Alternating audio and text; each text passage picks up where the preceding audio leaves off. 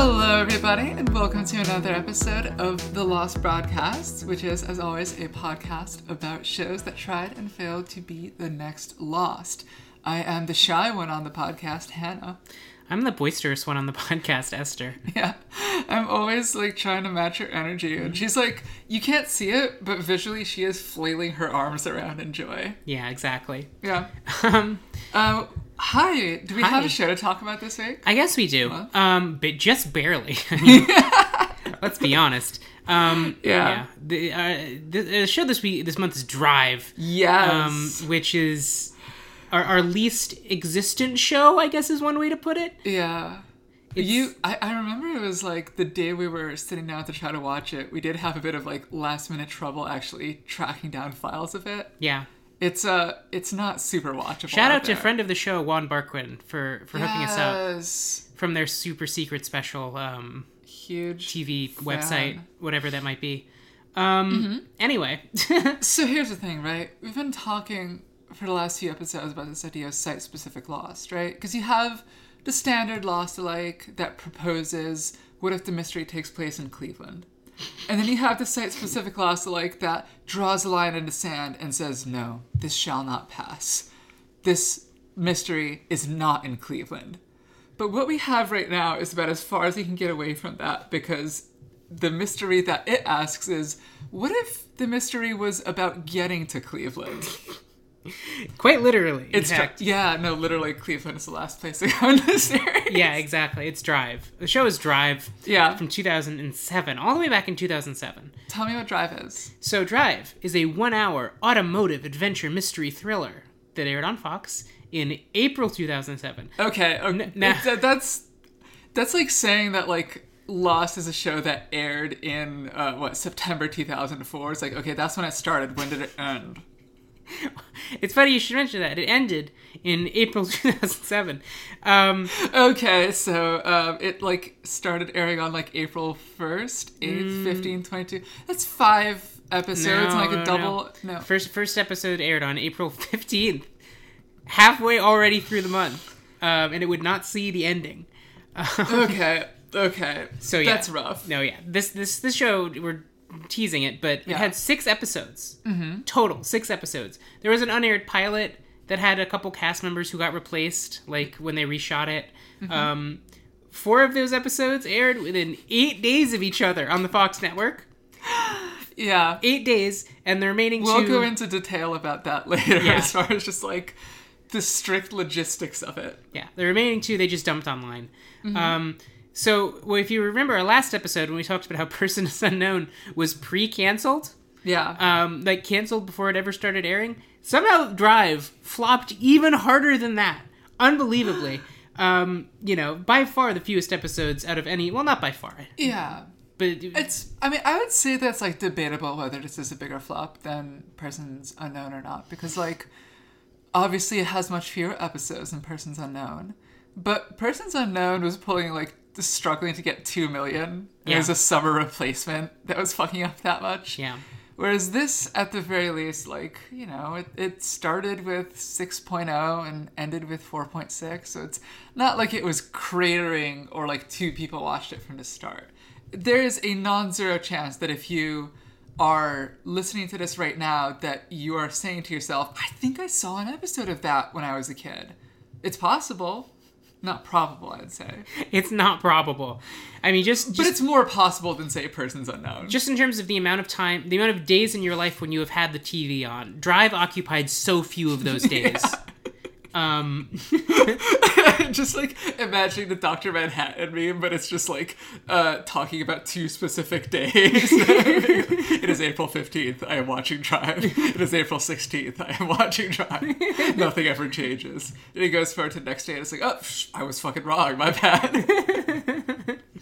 Yeah, back in 2007, like, network TV in general, but also just Lost Alikes were held to a much higher, like, viewership standard. Yeah, if you weren't a steady earner, they were just, like, putting a black bag over your head immediately.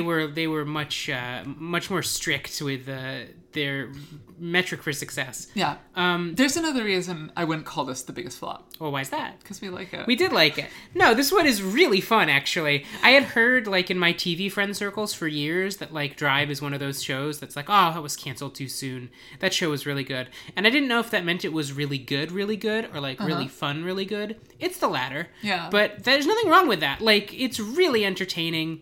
There's a lot that I genuinely thought was, like, really good television. Yeah. In these scant few episodes. There's absolutely nothing wrong with being really fun, really good. Like, I'd say Reunion is very fun, very good. And that's, like, one of my favorite TV shows. I've still not stopped thinking about those guys and how they deserved so much better. Yeah. But, yeah, this isn't, like, at Reunion's level or Daybreak's level, but, like, I think this is pretty comfortably, like, the third best show we've watched. Yeah. So, welcome to the podium. Welcome to the podium. Which, they do that for races. They do. God, that's so true. And how sad that it wasn't number one in that context. No, so what is Drive about? Yeah. Let's talk about the high-level premise, right? One fateful day. Seemingly random people, Lost Alike, asterisk, Ding ding. are selected to take part in an illegal cross-country road race. And that happens in every Lost Alike too, so... Yeah. Yeah. Just off screen. So this is the road race for this one. They had a go-kart in a Dharma barracks. Of course, the race is being organized by a mysterious, seemingly all-powerful organization. Yeah. The prize is $32 million, and the stakes outside that prize are not clear, particularly, but, possibly in the realm of life and death for everybody. Yeah, it's the sort of thing where it's like, for some people, there's an implication that, like, we have your wife, or, like, we will kill your baby daughter if you don't take part in a race. But for some people, it's just, like, they kind of just seem to be invited. Yeah, we're invited, and they want $32 million. Yeah. That's as complicated as it needs to get for some of these characters. For sure. So, yeah, I mean, like, what's the Lost style mystery there? So it's like, who is the mysterious race organization? Mm-hmm. What do they want? Like, why did they choose all of these specific people? Can they be defeated? Do they need to be defeated? Are they evil? I mean, one character is really trying to defeat them, but, like, I think everyone else is pretty much okay with the race organization. Yeah, that's the thing. Like, they do, and in some sense, like, they have kidnapped someone's wife. Yeah. And, they're getting people to maybe hurt each other, but, like, I don't know. They don't, it's not like the Persons Unknown people who are just like, yeah, they're just, like, kidnapping and murdering people willy-nilly. This organization just seems to be, like, in it for fun, pretty much. Yeah, like, about 50 minutes into this episode, Esther's just gonna feel that, like, yeah, my parents actually, like, work for the race organization. That's how they met. They actually do a lot of good, like, across the country that a lot of people don't. A lot of these, news organizations, these leftist news organizations won't tell you. Yeah, the town in Connecticut that she comes from is just, like, a corporate town for the race organization. But anyway, it's a serviceable mystery. It's not, there's nothing wrong with it. It's not like I'm looking at it and just, like, getting infected with CinemaSins brain the way that I do when, like, Persons Unknown is asked to, like, fill in one detail about its world. No, I mean, they did not, frankly, have time, I think, to get into the stuff that might have made us really, like, cringe, but, I mean, hey, we can only judge the show on what we are given. Yeah, it's serviceable. It's not what draws us to the show, but it's also not really a mark against it. Yeah, and also, like, what's good about the show really has nothing to do with that. It is, like, it wouldn't necessarily be a problem if the mystery was bad. It's the show's biggest problem is kind of that every time it engages with the mystery stuff, we'll get into the worst stuff. Details, yeah. But it wouldn't, like, the stuff that's good wouldn't be brought down if the mystery was bad. So it's good that the mystery's okay. Yeah. So, yeah, you may be thinking, is this playing a little fast and loose? No. With the idea of Lost Likes? It's not? Okay, observe. This is a quote from our first episode. What we have here is a list of Lost Alike criteria. Number 1, took inspiration from Lost and premiered after it. Check. Number 2, a modern-day, seemingly normal setting. Check. Number 3, an ensemble cast seemingly unconnected, often seemingly normal. Check. This is, like, the first one that's actually done that, of, like, people who you would never think would intertwine, but now they're suddenly intertwining. We have been searching for a Lost Alike that actually does that. Even Persons Unknown really wasn't that. No. Number 4, sci-fi fantasy elements, not check. That manifest in the form of a slow-burning, heavily serialized mystery. Check. And canceled within 2 seasons. Check. Okay, so that's 4.5 out of 5. Yeah. This might be like the most Lost Alike we've covered. It honestly does get the closest, which is kind of crazy because, like, on the surface, it feels nothing like what Lost is. Yeah. But no, it is undeniably, like, it gets the closest. It's kind of crazy. And if that doesn't convince you, Esther, I think you have a quote you want to read. Yeah, so this is a quote from series co-creator Tim Minear, who some of you Whedon-esque posters from back in the day might recognize his name. We'll get into that later. Yeah. It says, quote, "A secret illegal underground road race can be anything from Cannonball Run to The Game to North by Northwest to Magnolia on Wheels. Ours is all of those things." What I love about that is that, like, it proves this is a Lost Alike by being something that you could only possibly get away with saying in a world where Lost was pulling, like, 8-digit viewer counts every week. It's like, if Lost isn't a success, then, like, you will be beaten to death with hammers for saying that type of thing. I really like this quote because Cannonball Run and The Game and North by Northwest are all kind of like, you see the connecting thread of like, oh, that's like about conspiracies and being on the run and going from place to place. But then he throws Magnolia on Wheels in there, which I think is a really fun wrinkle. Yeah, Magnolia on Wheels is just like such a beautifully ambitious thing to say about your show that's going to get 6 episodes. Oh, I love it. Yeah, so obviously this is a Lost Alike, right? We're not even thinking of this as a corner case or something that we're like apologizing for. It is very clearly a Lost Alike. And who knows? Like, if it had gone on beyond 6 episodes, maybe it would have been aliens. We don't know. We will never know. Yeah.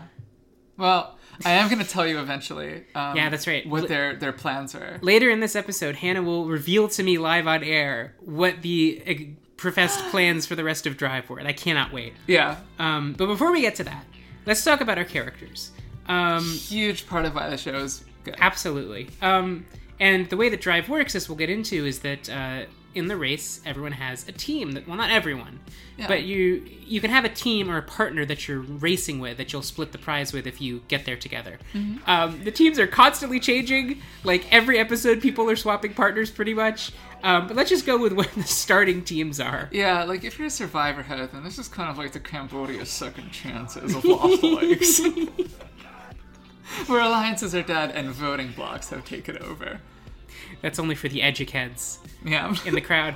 We're talking about Alex Tully and then Corinna Wiles. Yeah, Alex Tully is played by our guy Nathan Fillion. Mm-hmm. He of going No, it's great. When Nathan Fillion wants to be dramatic, he just like sort of acts like a large dog who is being shown a Kong filled with peanut butter. He's not the coolest character, I would say. He's fun. He's the worst character on the show. Is he the literal worst? I think so. I think it's his partner. Okay, I think he gets a couple of moments. Yes, it is his partner, but only because his whole arc is about getting dragged into the conspiracy thing that his partner is involved in, basically. So all of their scenes can have a tendency to kind of just suck the air out of the room. Mm-hmm. His deal is that he's like a humble family man landscaper in Nebraska, in Hastings, Nebraska, which you will hear a trillion times if you watch the show, who gets just like mysteriously recruited into this by his wife being kidnapped by the race organization, right? And, you know, there's no leads, but he gets a mysterious text on like a phone that just shows up in his house. And they're like, get on the road in 15 minutes if you want answers about your wife. Which, first off, sick, awesome, that rules. But yeah, I mean, like, most of his plot is, like, you know, very just, like, generic ex-con who's trying to be normal type stuff. Like, if A History of Violence had absolutely no juice, it's kind of Alex Tully, right? Like, he used to be a wheelman. Yeah. And that's why he was recruited. And they're like, we need you to drive fast, like when you were a wheelman. Yeah, Alex is I mean, Nathan Fillion is, like, he was... yes, he is that. He is, like... When he's trying to not be Malcolm Reynolds, I think he is not in his element necessarily. Not that like Malcolm Reynolds is the greatest performance of all time anyway, but like he is definitely, when he's just trying to be like a generic TV badass protagonist. Yeah, he doesn't even really snark or anything. No, he doesn't at all. He's just doing Where's My Wife material. Yeah. Not the most engaging, not the most exciting. Yeah. He maybe has his moments, but Alex Tully is definitely for me, and well, he's the second weak link. Yeah. The first weak link is Corinna Wiles. Corinna Wiles is his partner. She has, I think, like interesting setups to her character, but they just don't kind of like pay off necessarily. Yeah. Her deal is that when she was like, 8 years old or something like that, 27 years ago, she was in the position of Alex's wife as like the person who was kidnapped to, in her case, motivate her parents to take part in a race. And they died trying to rescue her. Spectacularly. Yeah. Maybe the coolest single visual moment in any one of these that we've watched so far. When they do the flashback to this, and maybe we'll post it on the Twitter so that people can see. Yeah, we can just do a bonus like little video clip. They do, and this is how episode 2 opens, by the way. They do like one of the most startlingly cool crash stunts I've ever seen in anything. Certainly on television. Yeah. I've never seen a television show do a stunt like this, where the camera's on the hood of the car, and you just see like the characters, like the whole thing's flipping over, and just one shot, and they're like flying all around. The mom like flies out of the back of the van.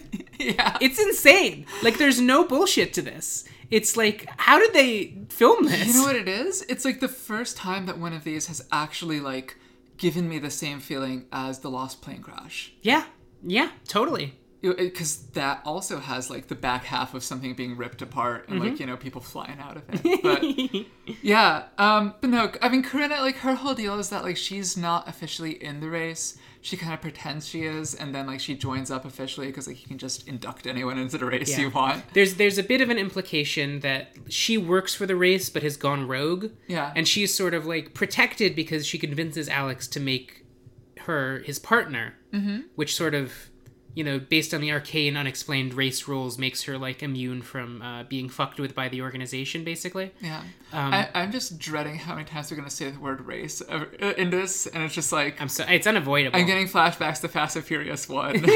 Welcome to Race Wars. No apologies on that front. Corinna's not that interesting, sadly. Yeah, she like wants revenge on the race organization, but like it's delivered in these like very standard, like tough as nails TV leading lady type of ways. Presumably we would have learned more about her later, but what we get is really just not very engaging. So that's the weakest part of this character list.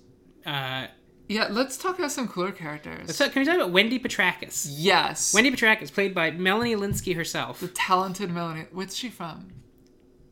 That's the thing, right? It's like, I'm also thinking to myself, Melanie Lynskey is great. I love whenever she shows up. You asked me to like actually name something. This isn't a reflection on her. This is a reflection on me. I am just completely blanking. Looking like Shattered Glass. Yes! Shattered Glass. She's 5th build, but I'm sure she was great. Okay. Have you ever seen Shattered Glass? I have, in journalism class in high school. That's so cute. So we knew what not to do. Watching Shattered Glass in journalism class and shaking my head the whole time so the teacher knows I don't approve. Yeah. That'd be so cool if you were just like given like rotten fruit to throw at the projector. That was the class where the professor who I hated said to me one time, like, I would show Citizen Kane in this class, but, it's like 3 hours long. And even at the time, as a junior in high school, I was like, Citizen Kane is not 3 hours long. Citizen Kane is 2 hours long. There you go. Shattered Glass might be longer than Citizen Kane. Amazing. Anyway. Wendy Petrakis, yeah. Wendy Petrakis. So her whole deal is that, she's... She's a Lifetime style woman. She is. She has an abusive husband. She has a very sick looking baby, although it never... I think the baby just looked like that. It never comes up in the plot. Yeah. She's of course gotten in the race to, to flee her situation. But she has a little more going on. Because she's a little bit loopy, you see. Due to her situation, I guess. Yeah, she's She's a very cool character in terms of, like, being somebody who is, like, just portrayed as, like, crazy enough to just instantly make sense of this whole race situation. Yeah. Like, there's a number of other characters who are kind of, like, struggling to accept the reality of it, you know? And are just like, well, what do you mean $32 million? Like, what do you mean there's consequences if we fail? But she's just immediately like, okay, not going to be near my husband anymore. Yeah. Like, in the end of episode 1, she gets to the location last. I'm like, all right, your consequence. Here's a photo of another contestant and a gun. And yeah. She's just like, well, okay. Yeah, she's not thrilled with it, but she's also just like, oh, I guess I gotta do this. No, she's great. She is so cool as just, like, a character that you can slot into anything. If you need her to be, like, quitting the race because she needs to go, like, save her infant son, she will do that. If you need her to be, like, getting back into the race with renewed vigor, she will do that. Just a very fun character to have around. Let's move on, though, to maybe the best pair. Yeah, absolutely. The Trimbles, John and Violet, played by Dylan Baker as the dad, and while we were watching, like, the opening credits, it's in a bit of a different order, right? So, like, they're actors we haven't seen up until now necessarily, but, like, Esther is literally in the process of being like, look at all these fake actors. Like, none of these people exist. And then who shows up to interrupt that? Literally one name after I said that, Emma Stone's name appears on the screen. The luminous Emma Stone. Tremendous Emma Stone, one of our great actors. 17 years old on this show. 30. No, well, I mean, look. Emma Stone is 30. She looks exactly the same as she does now. It's true. Yeah, that's so cool about Emma Stone is that, like, from the moment she started her acting career, she was like, I feel like I'm 30 or so. And that was true 13 years ago. That is true when she was actually 30. That is true now when she is, like, 37. And good for her, honestly. She found her lane and she is stuck in it. No, she rules. She's so good in this show. She's great. She is like the, you know... disaffected teenage daughter. Yeah, and John is like the sort of bumbling, oafish, but very well-meaning dad.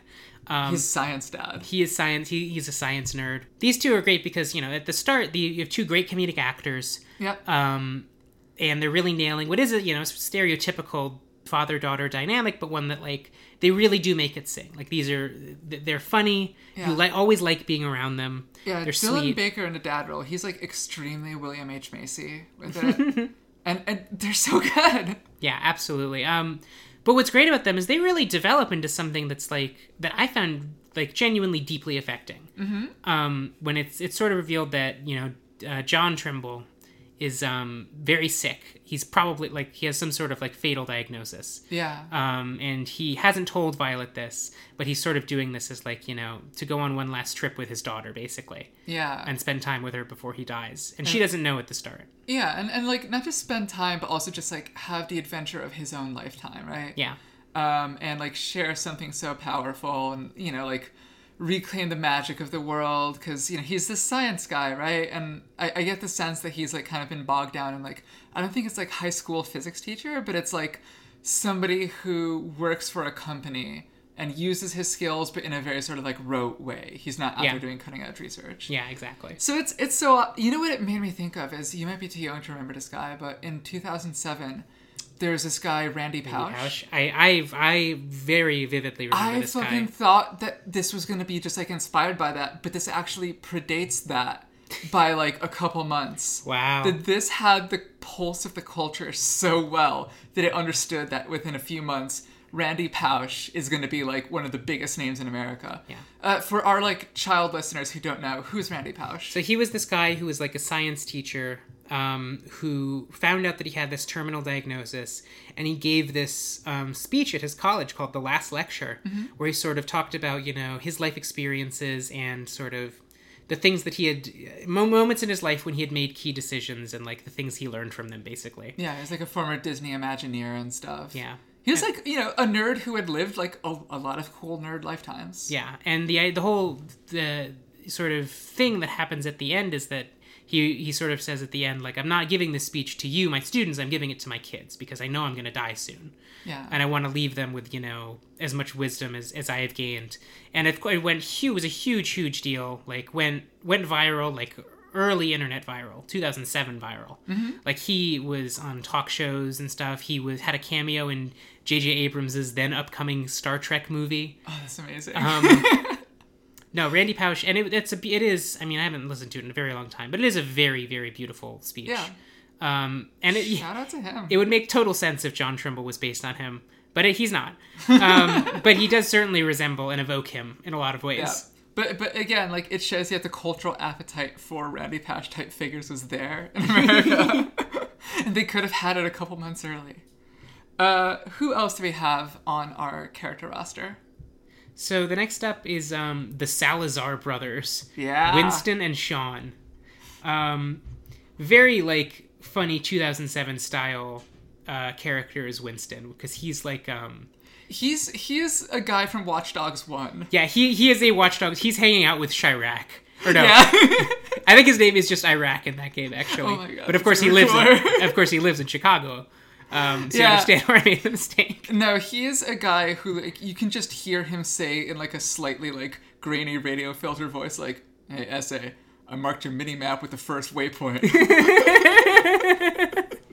Like, this is a guy that will, like, ask you to, like, visit 5 locations around the city. Yeah, I don't mess with DedSec homes.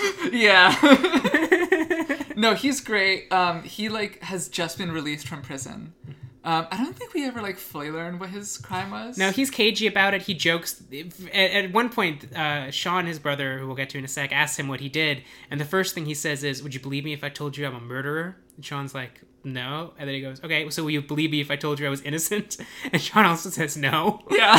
And that's, like, the last we hear of why he was in prison. Yeah. Sean is the bougie half-brother. Yeah. The idea is, like, after Winston went away... the dad remarried, had another kid, and never told him, about his brother languishing in prison while Sean lived a life of luxury. Yeah. And, like, so one of them is, like, very preppy and, like, knows about computers and whatnot. And he wears, like, popped polos and has, like, a middle part. He's very extremely, like, frat bro 2007 fashion, even though he's a nerd. Yeah. Yeah, but there's an amazing little Cobbett ward that I saw when I was just doing research for the show, which is that, like, some blog talking about the show was, like, raving about it and mentioned that, like, these two are stepbrothers, and somebody, like, commented as, like, "Great analysis, but I have to correct one thing. They are not stepbrothers. They are half-brothers. Learn the difference." Or as they're called in Dune, demi-brothers.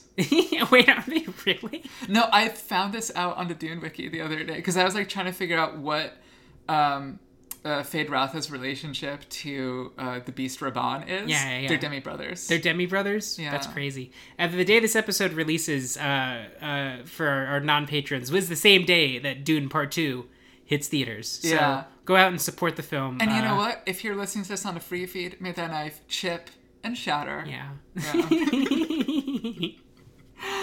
Anyway. Can you tell me what Rob and Ellie Laird's deal is? Because I'm going to be honest, I never fully got it. Yeah, okay. I can tell you about these two. But very quickly about Winston and Sean. Oh, please. They just form, like, a great little, like, odd couple duo, right? Like, they're super fun to have around. They eventually, like, ally with the main pair, Alex and Corinna. Yeah.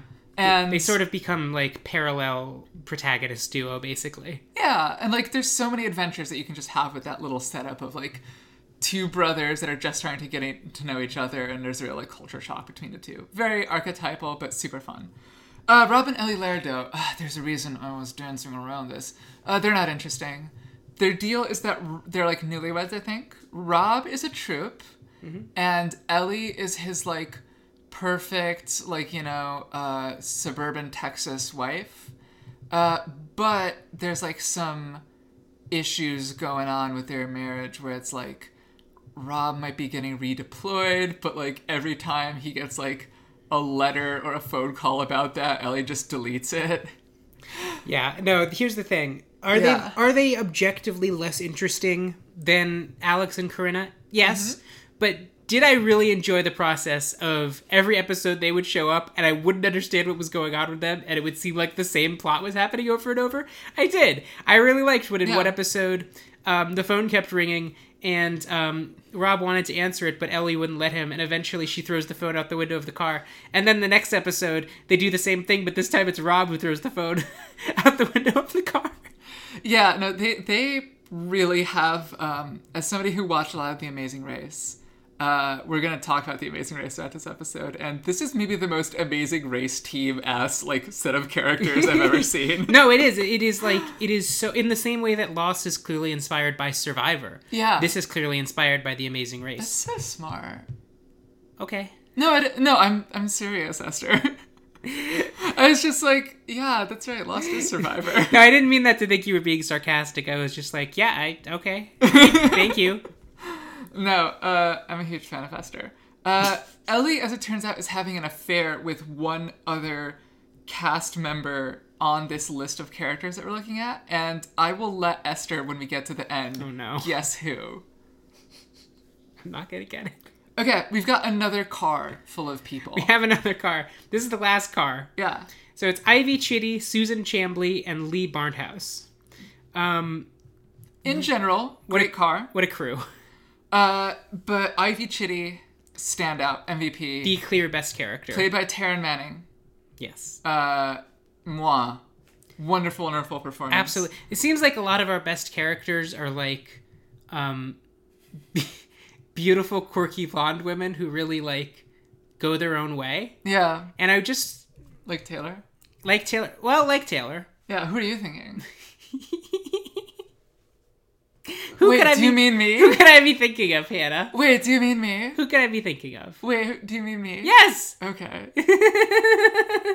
I went to Taylor first. That's just my humble spirit. The humble one on the Lost broadcast. No, Ivy's awesome. She splits off from this trio. Yeah. Halfway through. We're struggling to figure out, because none of them seem to be on the same page. They all seem to be of, like, wildly different ages. Yeah. Like, Ivy she looks like maybe early 20s. Lee, probably like 30 or so. And Susan, like 40. And it's like, how do these three know each other? Yeah. What is their deal? It's great whenever we see them because they're arguing in very, like, hammy, over-the-top fun ways. But, like, how did they meet each other? Mm-hmm. Do you want to tell us how they met each other? Well, they met each other in New Orleans. Yeah. After doing what? Hurricane Katrina. Uh-huh. They were Superdome buddies. They were Superdome buddies, but they were also looters. That's right. And at one point, Ivy says to Wendy something like, it wasn't easy getting all that stuff out of those stores. And Wendy just goes, "You were a looter?" And it's the most 2007 thing I've ever heard. In the exact same way as on Lost. Yeah. It's the exact same tone as when someone asks Sayid where he served, and he goes, "Republican Guard." Yeah. It's exactly the same. It's so cool. No, that's the thing, right? It's like we've had some topical backstories in the past, and like in here as well, like Rob is a troop. But nobody has had as big of a brain yet to be like, I feel like the white Katrina looter. That is just like, it's such a powerful character to deploy for your dumb show. Yeah, and she's so fun. She has a great moment where Violet is trying to, like, she's very emotional. She's trying to drive away. And Ivy just steps in front of her car, hand outstretched directly in front of her, and says, "Whoa there, mama." Yeah. And it's the cutest thing I've ever seen in my life. Yeah, at one point she gets a phone call from Wendy's, like, abusive husband. She has Wendy's phone at this point. And he's just like, "Hello, is Wendy there?" And she's just like, "Oh, you must be her husband. Well, get this, asshole. I'm going to rack up so many minutes on your mobile plan." That's how she talks. That is exactly how she talks. Yeah, amazing character. Ivy's terrific. She's mean, she's rude, she gets into trouble all the time, she gets guns pointed at her, she does not care. We love her. We love her. And Susan and Lee are fine. They have a moment. Susan has an episode where she keeps saying, like, "We have to stay in this race because God told me that we would win this race." And then at the end of the episode, they get hit by a truck. And as she's dying, she says, "Lee, what really God told me was that you would win this race." And then she dies. And it's really great, stupid television. Yeah. I did research on that moment. Oh, really? You'll find out. Ooh. It's going to be so exciting for you. Yeah, those are all the race teams.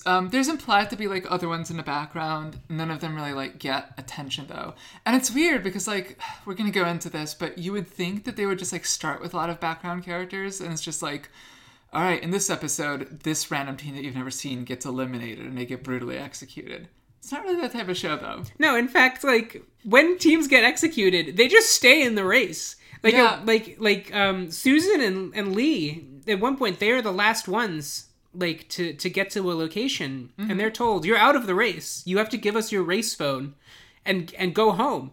And they just keep participating. They just find someone else's race phone, and that's just legal. It's one of the funniest things about the show. It's like, that makes kind of the organization seem not so sinister, is like, they can't even enforce the rules of their own race. Yeah.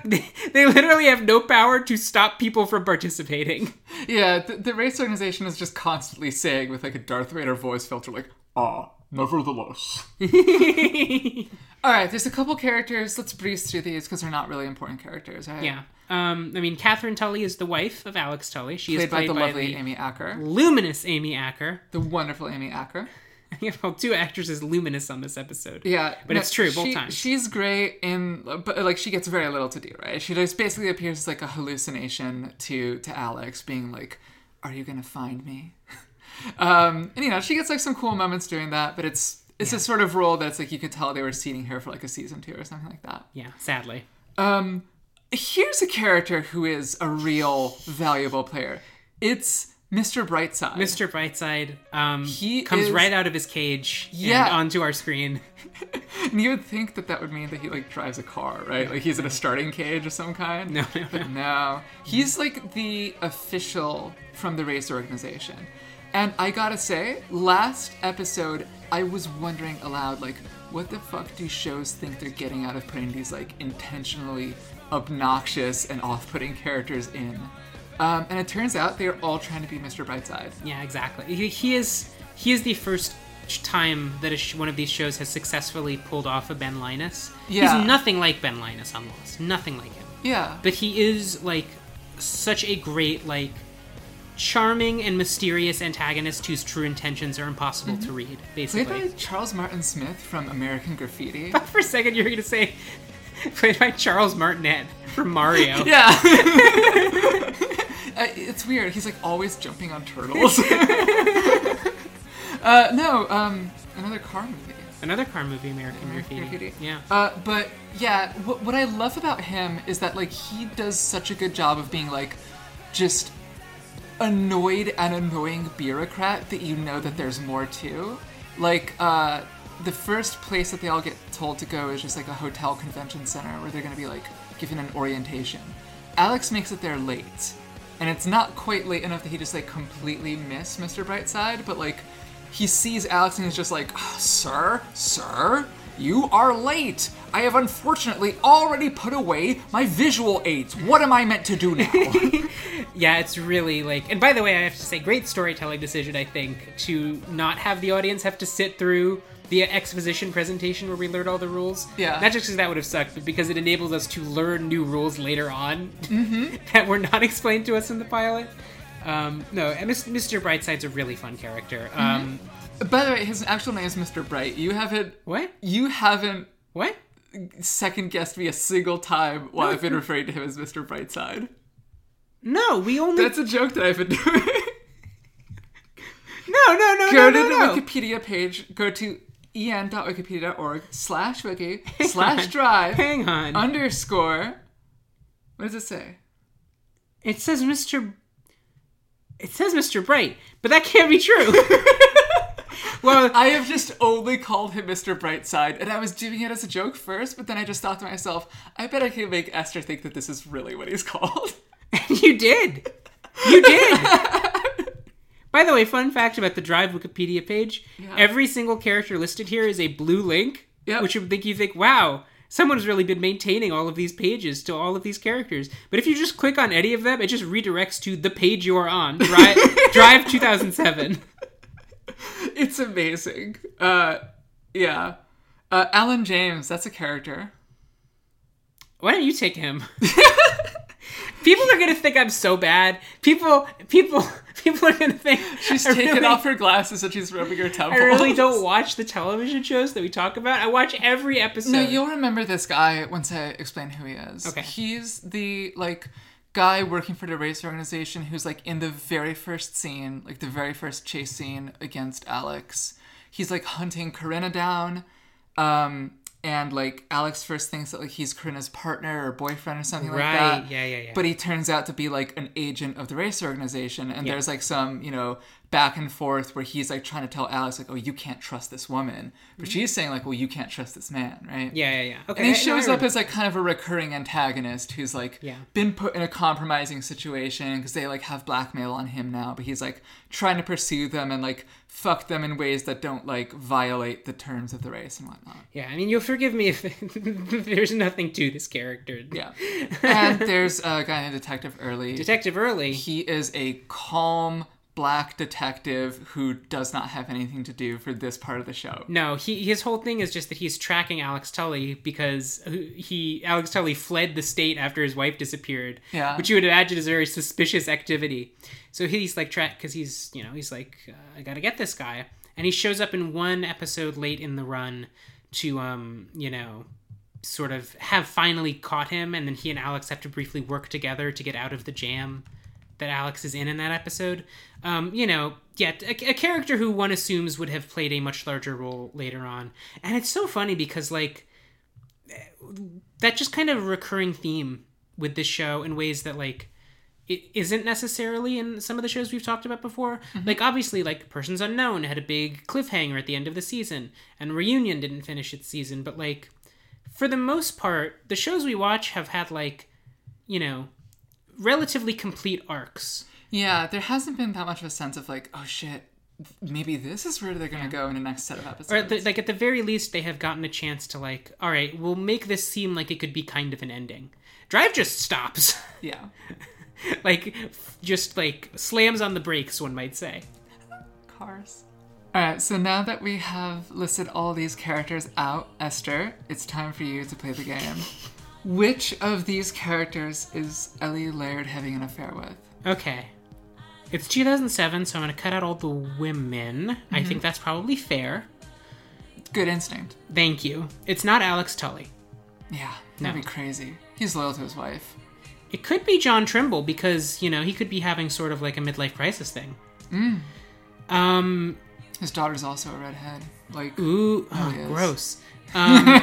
Jesus Christ. You respect John Trimble too much for that now. No, he is more honorable than that. Okay. It could be Winston Salazar, but he's been in prison, so I feel unlikely. Mm-hmm. And I guess it could be Alan James. Is it Alan James? You got it! Yes! See? It's Alan James from the race organization. I know what I'm about. I was literally going to leave him and Detective Early off of this list, but I was just like, oh, I gotta do a little game with Esther. You have to have the correct answer in here. Yeah. Gonna be honest, I completely forgot that subplot occurred until we did, like, the post-show research. That's fine. Anyway, so we only had 6 episodes, right? Mm-hmm. Which should make it nice and easy breezy to do a plot recap. Yeah, it won't, though, is the thing. Fuck. No, it's not that kind of show. It's just simply not that kind of show. Yeah. There's moments where it feels like it's going a million miles an hour. Car joke. There's Well, I was going to say there's moments where it feels like it's stuck in neutral. Car joke. But now I guess I'll say there's moments where it's not moving. No, we can say car things. The show certainly does. I mean, it is... I guess let's talk about the structure of the show. Yeah. Like, every episode, more or less... when they break this format a little bit. No, yeah, I could see you, like, starting to, like, form that sentence in your head, and I was just ready to say wrong. No, so the format of the race, at least, is, like, they go by different legs. Yeah. So they each get a clue to what the next destination is. Yeah, like, the first one, they start out in, like, Tampa, Florida, or something like that. And the first one they get is just a text message on their race phones that says, Kennedy killed in 73. Yeah. It's like, what does that mean? Well, it means they have to go to Cape Canaveral because prior to 1973 was known as Cape Kennedy. Mm-hmm. Just little, like, America trivia stuff like that, basically. But the idea is you get the clue and you have to figure out where you're trying to go and get there as fast as possible. And you would think, oh, that's like a nice little way to divide episodes up, is like each episode is a new leg of the race. It's not, though, because, first of all, every leg just seems like it's the preliminary leg to the warm-up leg to the starter leg. Esther, how many legs did they do in the show? Well, I can tell you because the Drive Wikipedia page has a very helpful subheading called Route, which lists all of the checkpoints. And if we don't count the starting line, I'm seeing 1, 2, 3, 4, 5 legs across 6 episodes. Yeah, but it's like some characters will just be a leg behind, where it's like in this episode, Alex is on leg 4, but like this other team is still on leg 3. Yeah, that's the thing. Like at one point, like late in the series, Lee is like, all right, we gotta head to Virginia. And I was like, oh, fuck, she's not even at Appomattox yet. Yeah. Everyone else is on their way to Cleveland. Yeah, absolutely. No, it's so weird that, like, you would think that there'd be, like, a regularity to this. Because, we've talked about how this draws from reality TV. That this is clearly The Amazing Race inspired. And The Amazing Race, it's much more regimented than this. It would be like if you're watching Survivor and it turns out that, like, the rule was that tribal council happens, like, whenever Jeff is hungry for mozzarella sticks. Which can happen either 3 times a day or, like, not for a week. It would be like if tribal council was happening, but they were intercutting it with, like, one of the tribes was still on the challenge from earlier. Yeah, like, one guy is just, like, fighting a wild boar. It's like they're all voting, and then it just cuts back to Jeff being like, and Jacob's made it up, finally! Yeah, no, it's very just fast and loose with a structure like that. But there's also ways, and we gestured towards this a little before, that the race moves very quickly. Which is to say that, like, Ivy switches teams twice within 6 episodes. She starts out with her Katrina Luter pals, and then she gets tired of them, and after Wendy holds her at gunpoint, she's like, wow, this bitch is gonna do anything to win. Alright, time to sign up with her. This is your Milhouse voice, by the way. It's identical to your Milhouse voice, but yet still accurate. Yeah, no, she's like sexy Milhouse. Anyway, yeah, so she signs up with Wendy, then ends up like alienating Wendy with the span of like an episode or 2, and then befriends Violet. Yeah. And I love her. I love that she was going to just make the rounds between, like, every team throughout. No, I do really like... I mean, it is... We talk all the time about how, like, a good ensemble show pairs characters up in interesting ways. And I think that, like, Drive could have very easily stuck to this very regimented format of, like, these are the pairs. But I think, like, had the show gone on, I bet they would have done, like, more mix and matching in some fun ways. I love the idea of her eventually, like, meeting up with Rob and just being like, do you ever know a guy named Chris Kyle? He was a real tough sumbitch. Killed 3 of my looter friends. But we got a plan for him. Don't worry.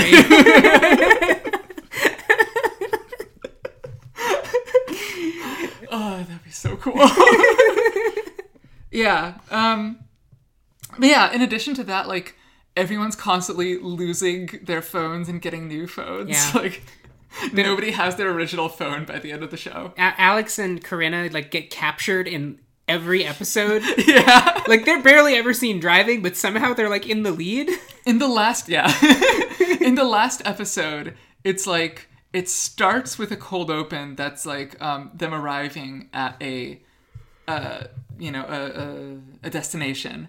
And Corinna being, like, taken away into custody. And being like, what? You sold me out, Alex. And then it's, like, flashback the day before. And they're like, okay, we're going to form this plan where you get captured on purpose. And they explain that plan about 6 times throughout the episode. And I feel like I understand, like, 70 to 80% of it. It's not that I have no idea what the plan is. It's just that, like, I would be bullshitting a little bit, you know? Yeah, I would be, like, looking to double space my answer and, like, reduce the margins a little bit. No, there's a lot of, like, conspiracyizing throughout this show. Relatedly, it seems like every time they encounter, like, a 1-episode character, anyone on the show encounters a 1-episode side character, they're always involved with the race. They're always part of the organization. Yeah, everyone in this world is Gene Parmesan. The best one is definitely when Alex gets captured by this cop who's interrogating him and is like, listen, Alex Tully of Hastings, Nebraska. He does that thing where he says that every time. It's like, he's like, I know who you are. I know who you are. You're the deadliest wheelman in North America. And the twist is, it turns out that cop who's been interrogating him is part of the race and has just done this to encourage him to drive faster. Yeah. Like, at one point, like, he just kicks down the wall of the interrogation room and they're in a warehouse and just a new car is there. Yeah. It's so cool. It's like if you stop at like a rest stop for directions, then what immediately is going to happen to you is that the clerk is going to like talk normal for like 10 seconds and then like lean in maliciously and be like, what you need to understand, Miss Chitty, is that there is a relationship between where you are and where you must be. And they all just give you like intimidating lectures about how you got to drive your car fast. That's the thing. It's like there's never an indication that like they're trying to like privilege certain people to ensure that there's a certain result. Mm-hmm. Like, one of these guys is played by Patrick Fischler. He's just here for 5 seconds. No, it's literally just like anytime one of these guys shows up, they're like, all right, listen, character I'm talking to right now, you better keep driving fast. Yeah. Because we need you to get to the finish line. And it rules because it makes the whole thing feel like a morality play, right? Where it's just like you have entered a world where everyone, like the only NPC dialogue that exists is drive your car fast. This is how the driveway system works. Eliminate parkers. But yeah, I mean, what's interesting about this one is that other shows that got cut short clearly in the middle of what they were doing, they at least kind of like had a chance to reorient their last episode to serve as something that vaguely resembles a finale. Threshold did that. Reunion did it kind of. Obviously it didn't want to be canceled at 13 episodes, but it at least like had that reveal of the main guy, Craig, I remember his name, like standing up and not being paralyzed after all. This one, there's nothing there, right? Like it doesn't end on a cliffhanger. They just had no idea that 6 was the exact number. It would be like if Walkabout was the last episode of Lost, basically. Yeah. It's like, well, I guess that's a cliffhanger, but like, it's not really for the show. Mm-hmm. It's just kind of like, it's not like you have a mid-season finale leading into the NBA All-Star break. Welcome to the Smash McDouble! We're recording this at the beginning of All-Star Weekend. I think, I don't know, the celebrity game or something's happening right now. Yeah, maybe the Rising Stars tournament. Yeah, it is Rising Stars. It's we're about to begin Team Jalen versus Team Tamika. Mm-hmm. Those games were really only 30 minutes. Jeez, poor kids. Anyway. Okay, let's see. Who's big in this year's All-Star Celebrity Game? Kai Cenat. Wait, Kai Cenat is playing at the celebrity game? Yeah. That's insane. Yeah. Jennifer Hudson. What? Are you serious? Yeah. They got... Oh shit, Meta World Peace is just on one of the teams. Okay, well, let's see. It seems unfair to have an actual basketball player. Yeah. No, it seems like there's a lot of like content creator types that I'm not familiar with. Yeah, that's. Walker Hayes is here. Fancy like Applebee's. There you go. You got the Oreo shake with the Oreo steak. I genuinely like that song. Yeah, I do too. Remember when there was an Applebee's in our neighborhood? Yeah. And every time we would go to Applebee's, they would be playing that song. Yeah. It was great. They were so happy about that. They were just like, oh shit. We now have Train, we have Imagine Dragons, and we have a third thing to play in our Applebee's. Yeah. Anyway, let's talk a little bit about... we don't have much of like a strict segment like we do sometimes here.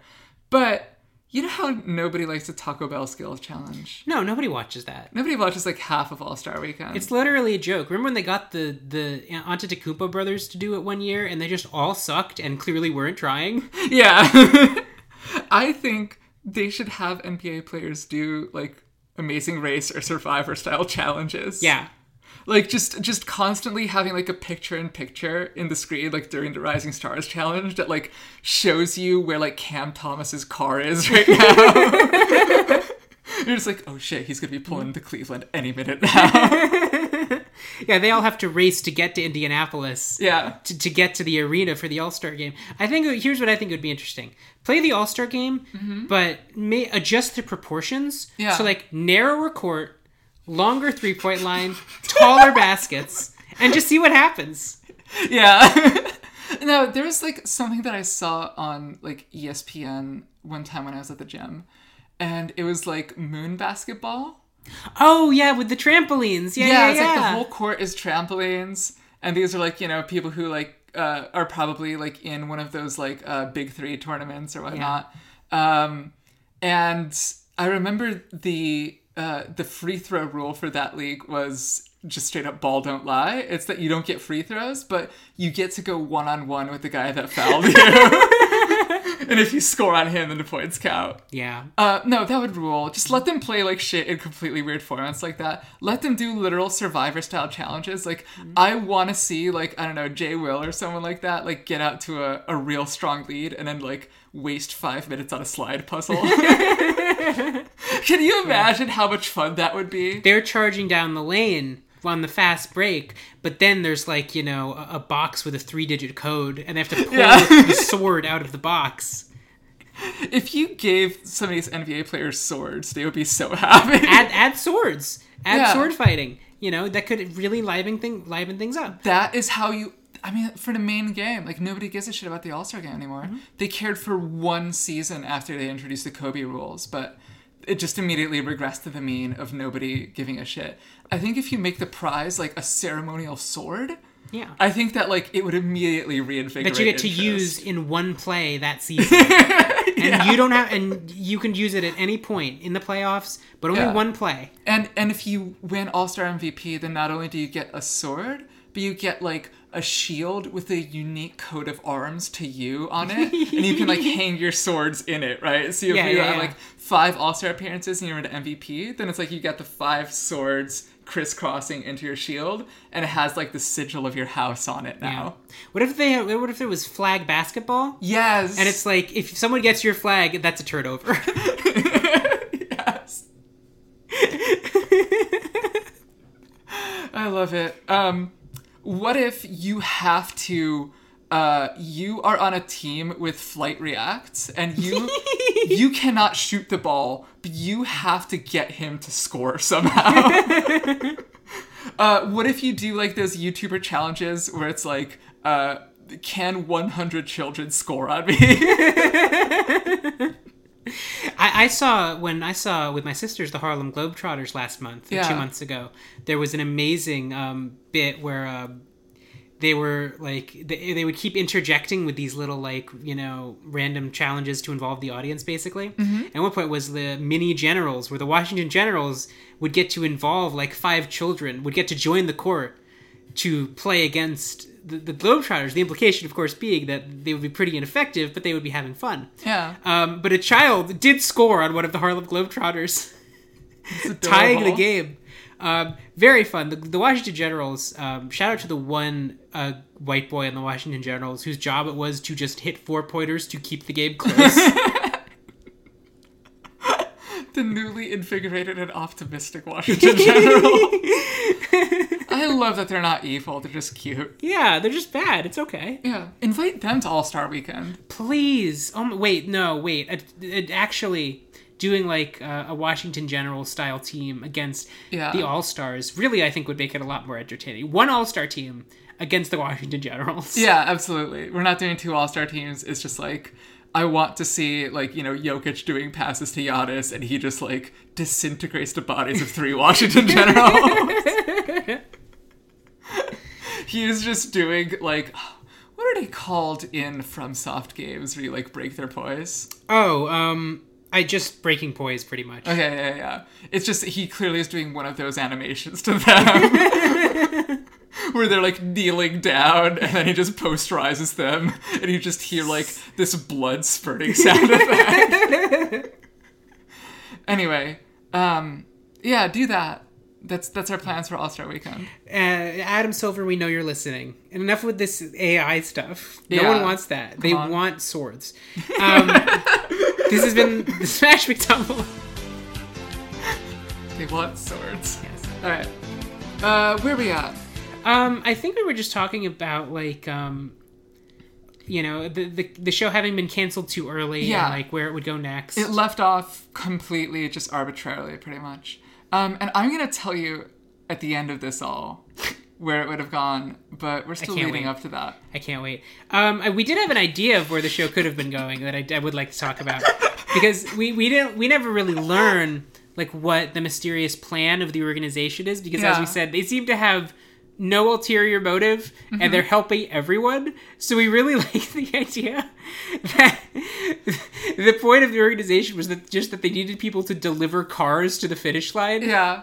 And it's like when they get to the finish line, and it's like it's neck and neck, right? It's like, you know, Alex is there, but also like the Salazar brothers like right behind him, and like, you know, John Trimble's on his last legs, and he's gonna like win it one last time for his daughter. And then they all just pull up to the finish line, and then immediately like a bunch of 60-year-old guys in like expensive suits just sort of swarm them and are like, I want that one! I call dibs! I want the blue car! They're doing like the Dad Flashes skit, being like, oh my god, a 2002 Chevy Impala, I need it! And that rules too, is that like none of these cars are like super flashy cars. It's just like the things that you get in like the very start of like a Forza game, where it's like, all right, here's your first circuit, Ford Focus Days. No, that would have ruled so much. That would have been great. We were making fun of the show a lot, but like we said, we really enjoyed it. Yeah. And I think a big part of that is like the tone they really nail it. Yeah. I would describe the tone. I think I like came with this observation like episode 2 that like it feels like a Lucas Lee movie from Scott Pilgrim. Yes. It's like you could absolutely swap him out for Nathan Fillion, and like the show would be made a little bit better, right? Like it wouldn't interfere with the tone whatsoever.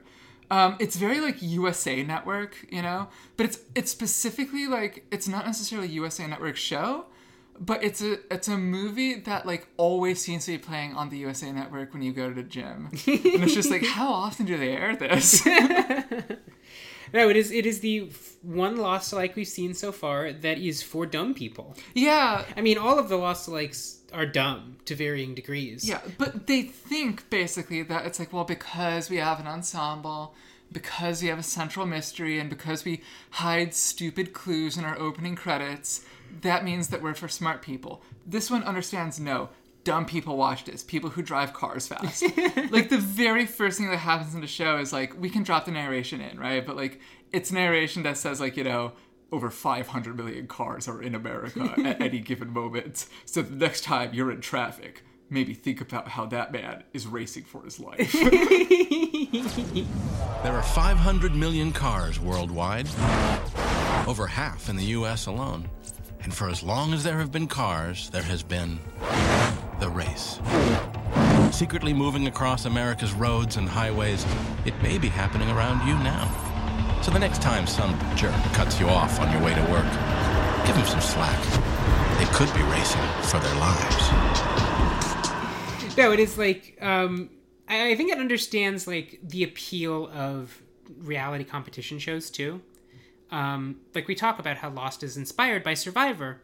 But this is sort of like, you know, it's so much about like shifting alliances and solving puzzles. Yeah. And, you know, why the fuck didn't Persons Unknown have puzzles? No. Why does this have more puzzles than Persons Unknown? We're still on this a month later. I know, yeah. But it's disgusting.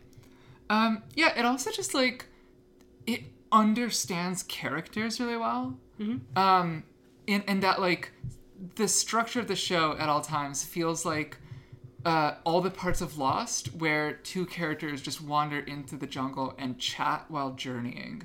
Like, it gets that sense of, like, inter-character dialogue and, like, learning each other's backstories and flashbacks and fun combinations.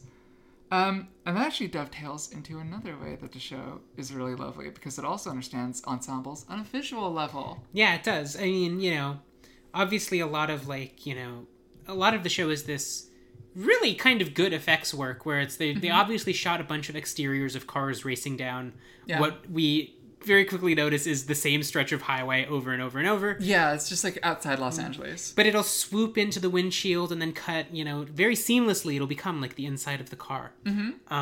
And like, yeah, it's just like, it is a surprisingly well-directed, not in the way that like, you know, was Reunion well-directed? Yeah. Yeah. Like, I'm trying to remember which one was well directed. Daybreak was really well directed. Daybreak was particularly well directed, but I think this one is like, it is the work that it needs to do to make a lot of like to convince you that these people are really in the cars. Yeah. Also, just like again, it's visual sense of ensemble. I'm hung up on this because it's so surprisingly good. Like, all Persons Unknown ever did, it was just like to convince you that there's an ensemble, is have like a big group reaction shot.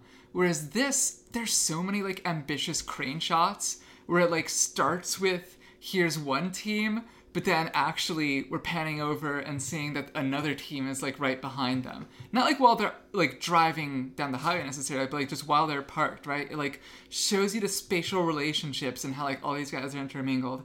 There's a really fun sequence where like a space shuttle is blasting off and we just see like everyone looking up at it in wonder. Like they're all at different places on the road now, but they all have that shared experience of watching it, except for Alex, who is like monomaniacally focused on the road. And it's like, holy shit, visual information is being communicated. I love it. That happens so rarely with these shows. Yeah, and we talked about the car stunt at the beginning of episode 2. Yeah, if we haven't posted that, like, get on our cases for it. Yeah, seriously, it's so good. You know, it has its moments of wackiness, like, you know, sometimes it's a little scattershot in the style. Episode 6 is like they had like a haunted copy of Final Cut where it's like it will apply a random filter for every scene. No, it was Final Cut like Nuzlocke mode. Yeah. Where it's like every scene you cannot reuse a different effect. Yeah, you only catch the first filter that you see. And then like obviously the budget concerns, they get up to you. But I think they honestly did super well with the budget that they had. The last thing that I think we want to like bring up as something that charmed us about the show is the music. Yeah, it's really funny because every episode has a new needle drop.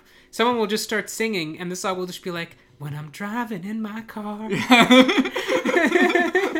have a drive for the future.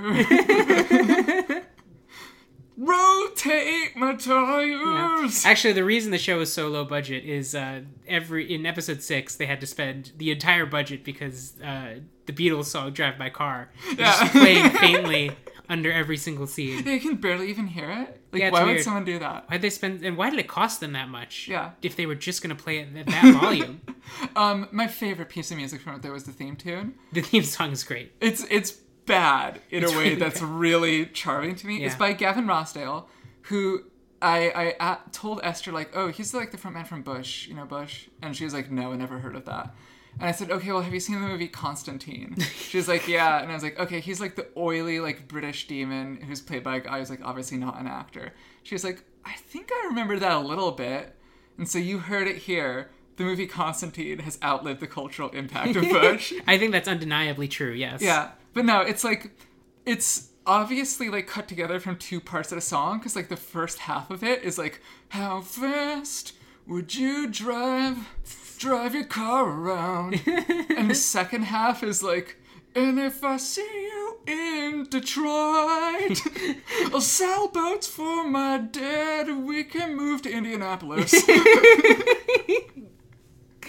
It really is amazing that the Chris Cornell James Bond theme of this era was so good. Yeah. Because it had to be that because that's all music was at that time. Yeah. But somehow that was the one song that ended up being good. Yeah, this album that this song is from, this was written for the show, but then it also appeared on its album that released a year later. The album got 48 on Metacritic, and it's like, I'm sorry, if you're in the music section of Metacritic and you spell your name right in the liner notes, that's a 70 guaranteed. It's like this album, Kevin Federline, and the Farrah Abraham record, which is like one of the best records of the 2010s.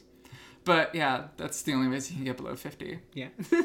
Anyway, that's Hannah's like bizarre grudge for the episode. Yeah. I guess now we move into talking about like, why did this show not do so good? Swine is why. It's uncultured, uneducated swine who didn't appreciate. I thought you were saying that it was actually like a horde of pigs stormed the network and made them cancel it. They couldn't do any more like stunt driving shots because like feral pigs just invaded every road. If you are home, do not get on any highway. Yeah. Feral pigs are on all of them. So yeah, I mean, we have sort of gestured at the scheduling bizarreness. I think we should just talk about it in full. Yeah, you want to just dive into it with your research. Episodes 1 and 2 aired on April 15th. Tax Day. Which was... Patriots Day. Which was a Sunday. A Sunday evening. Mm-hmm. Which is, I don't know if you know this, it's not when you watch things on network television, typically. No. Now, it's bad enough to start a show in April, right? Because in April, on network television, the shows are ending. Yeah, you know? I checked, like, the 2006-2007, like, network broadcast schedule, and I was like, oh, did any shows that started as spring debuts, like, take off? The answer is none. No, of course not.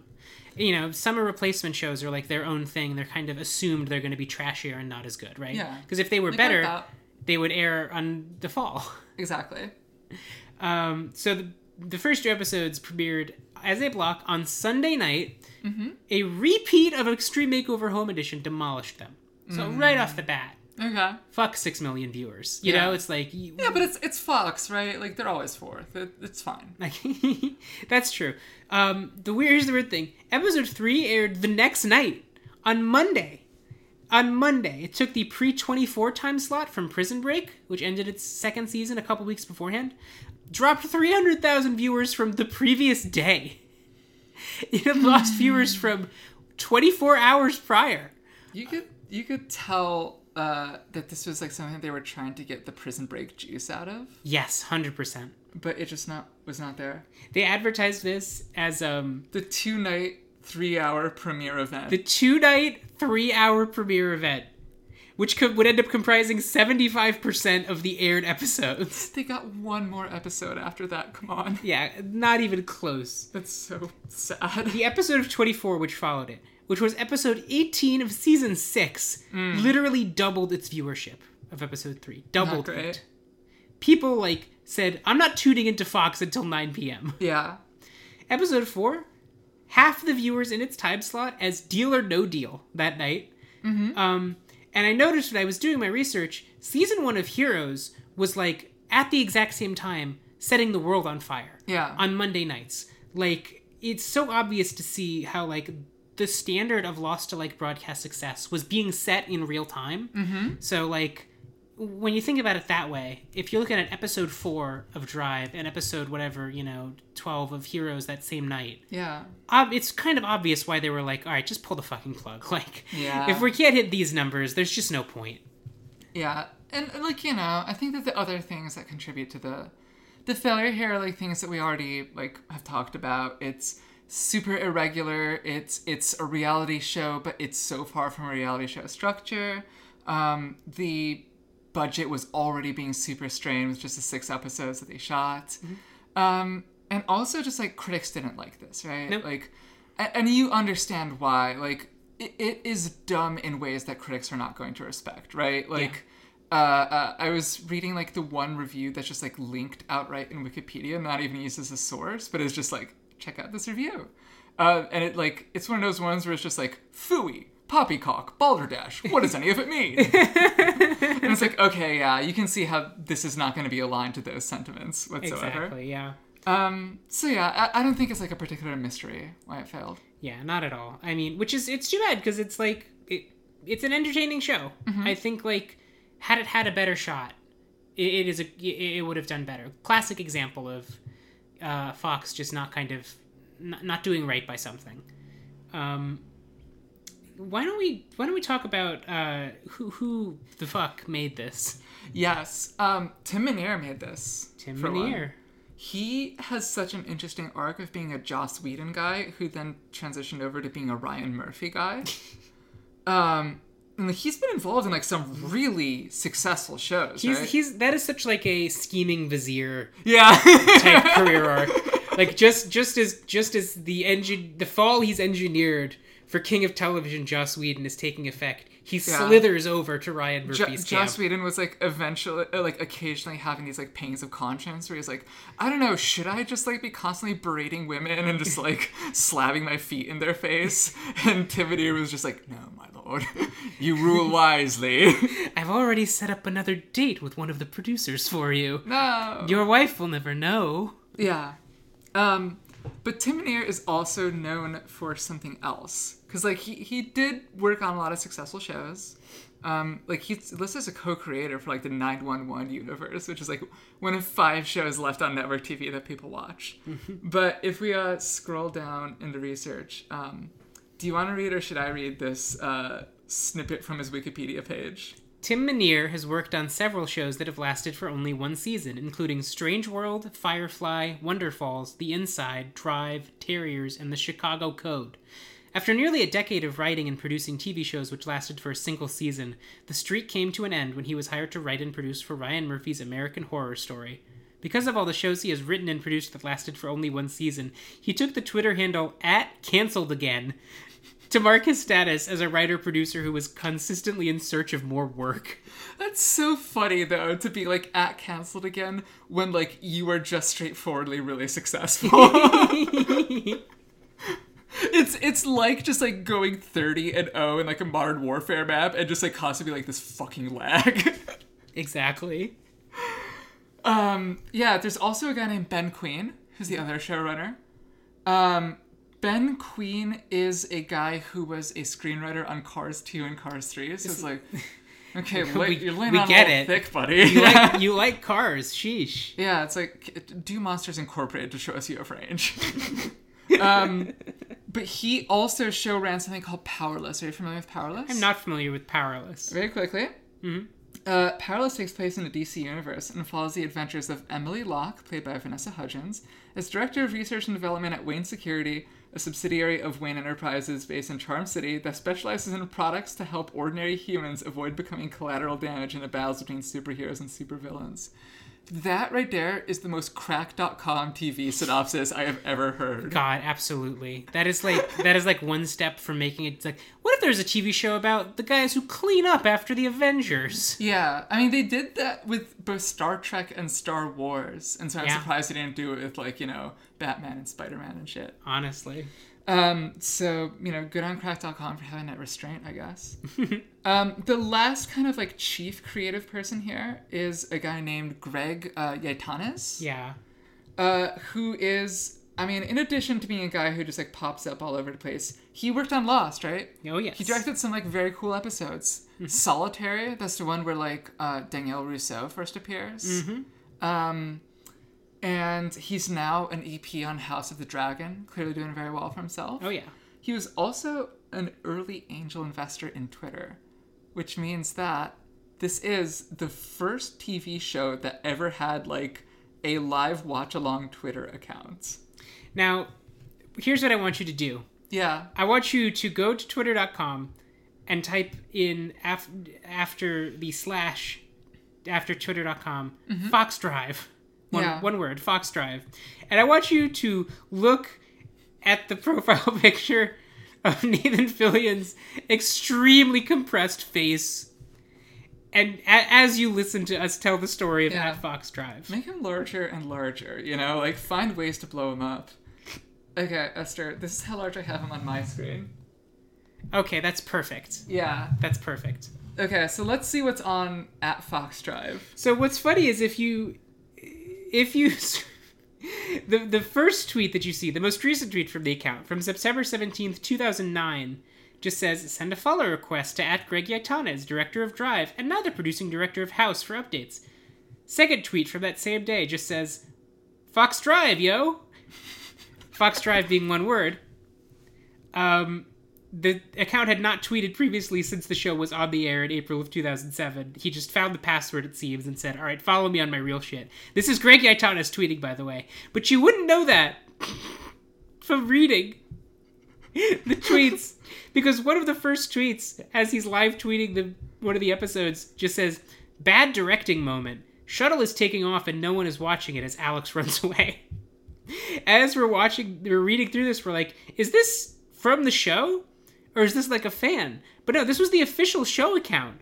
Just tweeting stuff like, thumbs are killing me. Yeah. From all the tweeting he's doing. He seems to think that Twitter and tell me is a phrase.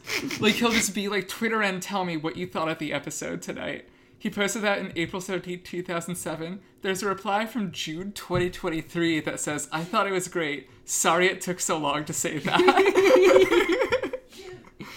There's a tweet that says, Bill's gotten a wrench, a smack, a boot, a conk, and it's not done. And then immediately before, fourth time Bill has been conked. Bill, shovel to the face. Never ends. Who's Bill? Who is Bill? Wait, who's Bill? Who's Bill? Is he talking about one of the actors? Bill Macy? No.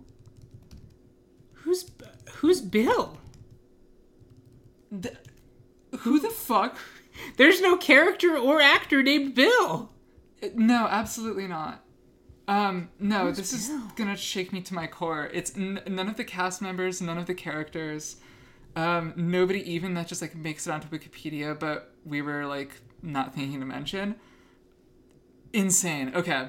We're never going to find out who Bill is. But we are going to find out that Greg Yachata says, from a visual effects standpoint, cars are our spaceships. Instead of space out the windows, we put the real world. Actually, much harder. Yeah. And then said, Nathan is pausing the show now and then, so we might be a little out of sync. Just like, this was the Wild West of social media in 2007. Yeah, and he's all got like 2 likes, not because it was just like a complete failure, but just because like nobody was on Twitter at that point. It's 2007. 2007. Oh, one thing he says here, the Google Earth style shots help as the racers get more spread out across the US. We didn't mention those. You think that this Fox Drive profile picture is blurry? So many of the establishing shots are like Google Earth zoom-ins, where it's like, this is the blurriest roof I've ever seen. At one point, the night of the premiere said, at Nathan's with the cast of Drive, this is Greg Yaitanes, director of The Frisk 2 Hours and exec producer. Stay tuned for some backstory. And I just like, this makes me almost emotional to see when an official Twitter account for a network television show could just be total chaos with absolutely no oversight. It's an entire account made out of the LA Chargers PF Chang's tweet. He, like, talks about how the tire skid marks are black paint, like, 3 separate times. He was so proud of that effect. No, he's amazing. Huge fan of what he did right there. One of the first tweets from the day before the episode aired is just hoping for big ratings. Yeah, it didn't happen for him. Don't worry, there's many good things awaiting you. 2007 Greg Yaitanes. Don't worry. Yeah. Huge shout out to him. I have so much admiration for him. Mm-hmm. This is now one of the only accounts that At The Lost Podcasts follows on Twitter. Yeah, just in case he comes back. Starts up again. Yeah. Last person that I want to shout out, just like super quickly, is Elodie Keene, who directed an episode of this. Not necessarily the best episode. It was episode 4. But she has directed episodes of this, Reunion, and Daybreak, making her, so far, the surefire signal that you're going to get a good Lost alike. Oh, yeah. She is the stamp of quality, and we appreciate her for that. We love her. Great work. Okay. Now that we're done with that, we just have, like, a little odds and ends of research to do, right? Mm-hmm. Something that was, like, fascinating that I learned about this is that this was the first thing to ever be aired online that got a Emmy nomination. Because what happened is that they had submitted like their stunt work for like outstanding visual effects in a drama, but they got canceled too quickly for it to be eligible. So like they were begging and sending all these like letters to the Television Academy being like, please, can you work something out? Can we find a loophole? And what they said is that like, okay, cut together a special that's just like a 3-minute scene, drop it online, and we'll make it eligible for like the outstanding special effects in like a limited series, miniseries, or TV movie category. So it made history. And it says here that like 20 years from now, when Emmy only recognizes programming found on the internet, historians will point to the mostly forgotten Drive as the show that started it all. Wrong. No one's pointing to it. No one is doing that. We're the first people to point to the show in years. Let's go very quickly to this archive link that I have of the website. The original 2007 website. Yeah, let's take a look at this on the Wayback Machine. Yeah. You can see that there's a profiles, like a character bio section on here. And just tell me what are the various like sections that they have listed out as like the vital stats for the characters. So they have height, occupation, income, education, and age. We need to know that Alex Tully has a Bachelor's of Science in Agricultural Sciences from the University of Nebraska, and he makes $48,000 a year. It's just such an insane thing. Like, they did not know what went on a website. No, yeah, this is a great, just so many great early internet things in terms of how to market a television show. Mm-hmm. And of course, perfectly fitting for a show that would eventually be, thrown into the grave that was Fox.com for its final 2 episodes. Yeah. And with that, I think the last thing that we have to do is go through some of the highlights from this article that I found about what would have happened if the show had continued. Because this is one of the craziest things that I've seen in the last broadcast. I'm so excited. There's a bunch of bullet points here. Okay. I say that we go alternating. Okay, right? Sure. I'll read out the first one. It says here, keep in mind that because only 6 scripts were completed, many ongoing storyline details hadn't been decided and now never will. According to Menear, I was so busy trying to address network notes and production concerns that it was hard to get too far ahead. Understandable. That is a classic kiss of death for Lost Alike. So we're like, we want the magic, but we will also flail at the first sign of trouble. One of the major and I haven't read any of this, by the way. Yeah, this is fresh for Esther. I will be reading this for the first time. One of the major plot points that was being revealed was that each race participant or team had to have a sponsor to be part of the race. In some cases, the team was aware of the sponsorship, and in some cases, they were not. Menear offered, some of the sponsors would have nefarious/revenge motives for some of the players. Others would have more great expectations-esque benevolent motives. Great! I love it. This one fucking rules. Ivy, Lee, Susan, and many of the background teams were included by the race company to simply make the race more interesting. Silverstein says, sort of like non-player bots in a multiplayer video game. Imagine the fury when Lee finds that out. Wait. Okay, so some of them clearly were intended to win. Right? What? You were saying that throughout, and I was just like, I can't tip my hand here. What? Okay. Alex was a former robbery getaway driver. We know that. It would have likely been revealed that his kidnapped wife was part of the plan to force Alex into the race through all of their courtship and marriage? She was like, you were the most powerful getaway driver in Nebraska. I will seduce you. That's crazy. It's so cool. Friends Susan Chambly and Lee Barnhouse, Michael Hyatt, and Rochelle Aites. In one of the script drafts, Susan's truck driving killer, because we mentioned that she gets hit by a truck and killed, was set up to be a faceless serial killer, not unlike the truck driver in the film Duel. Yes! In another version, the sociopathic killer would have been played by sexy actress Eliza Dushku. No! A veteran of Angel, which was also executive produced by Menear for a time. Most likely, though, the killer in the truck would have been revealed to be a former contestant who had become partially paralyzed in the race and was seeking revenge. Awesome. Oh my god. I wish it was sexy actress Eliza Dushku. That would have been so good. All right. It would have been revealed that John was his own sponsor in the race. Menear adds, we would have learned that John Trimble was not really sick. The meds were making him sick. Part of the game of the race? His believing he was a doomed man changed him and made him capable of things he normally would not be capable of. Once he realized he was not going to die, he'd instantly be hit by a bus, 'cause funny. Whoa. What? Okay, maybe it's a good thing that this show got canceled after 6 episodes, actually. And the last one here is, other episode ideas that weren't explored include the racers driving through a vicious storm and the aftermath of a 30-car pileup. Had Drive continued to a second season, the duo say there would have been a new race with new players, and some of the first season characters would take on new roles in the competition. So exactly like Persons Unknown. Exactly like Persons Unknown. Yeah, of course. I think that's the go-to answer when it's like, oh, season 2 is a new race, but some of the contestants have, joined the organization. Yeah. So as you can see, that's like when we did that, let's look at, season 2 plots that never made it to air for something like Invasion. It was just like, oh yeah, this is going to be the next villain, and this character becomes a badass, and this character turns out to be a double agent. Here is just John Trimble gave himself cancer by taking drugs and then gets hit by a truck the moment that he realizes he wants to live. Fascinating stuff. My God. I both want to see what that would have been, and I'm so glad that they didn't get to make that. We're so blessed with the drive that we got and exactly that amount. Love the drive you're with. Yes. As I like to say. That's so cute. Okay. That's it. That's Drive. Congratulations. That is Drive. You made it to the finish line. You made... And now I need your tires rotated. Oh yeah, I'll rotate my tires by driving my car around, asshole. I like that tweet so much. Hannah's been quoting that tweet a lot. It's good. Yeah.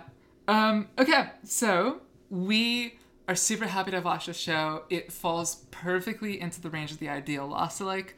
Something that like Esther and I would have never watched in a million years because like we're always being like, what's Tsai Ming Long films that we haven't watched yet?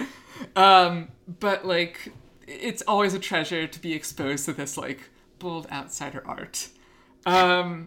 But yeah, may our future hold more drives and fewer persons unknown. But that's not in our hands. Whose hands is it in? Our beloved patrons, in fact. That's right. You, for the first time ever, will get to decide what our next episode will be about if you're a patron of the show. If you go to patreon.com/thelostbroadcasts or follow the link in our Twitter. We will tell you now what the 4 options are. Yeah. And if you're not a patron and you really want us to watch one of these shows, maybe you can go and become a patron and vote. You gotta subscribe at the $3 level for this, which also gets you... the show notes, as well as early access. That's right. You can also just bump it up to 5 if you want our bonus episodes too. Those are really You fun. can give us any amount of money. Yeah, no, give us 12. Give us 20. Specifically 12. Give us... I want 12. Hannah really wants $12. I could go for more, frankly, but... Yeah, I'm not greedy. The greedy one on the Lost Broadcast. You give me 100 and I'll give her 12 of the 100. How about that? Nice. So anyway. 12. All right, so we have 4 options here. You can vote for Alcatraz. You can vote for The Event. Or you could vote for The 9. Or you could vote for Terra Nova. And we're not going to be doing this like every month there's a poll. We're going to be doing it just like when we feel like we've reached a little stopping point where it's like, oh, we don't have like an obvious next thing to lead into. But like, I mean, let's say The Event wins. We're probably going to do like a few alien invasion ones in a row, right? Just like build a bit of a thematic bridge like we did with the site specifics. But yeah, this is now just going to be something that we're occasionally offering as a benefit. Decide what we watch and thus either condemn us to persons unknown or bless us with Drive. It's in your hands. Well, I suppose that about wraps it up for this month. Thank you so much again for listening. If you liked the show, please rate and review us on iTunes. Yeah. You can follow us on Twitter at Lost Broadcasts. You are following us on Twitter already? You are. Yeah, you are. Yeah, statistically you are. Oh, you almost certainly are. You can send us an email at thelostbroadcast@gmail.com. We get a couple of those every now and then. Only every now and then, but it makes me happy. Yeah. If I don't respond, I'm so sorry. I forget to check. You can just add us on Twitter. We always love it when our fans do. We will mostly see that, yeah. Or just go to patreon.com/thelostbroadcast. We just told you about that.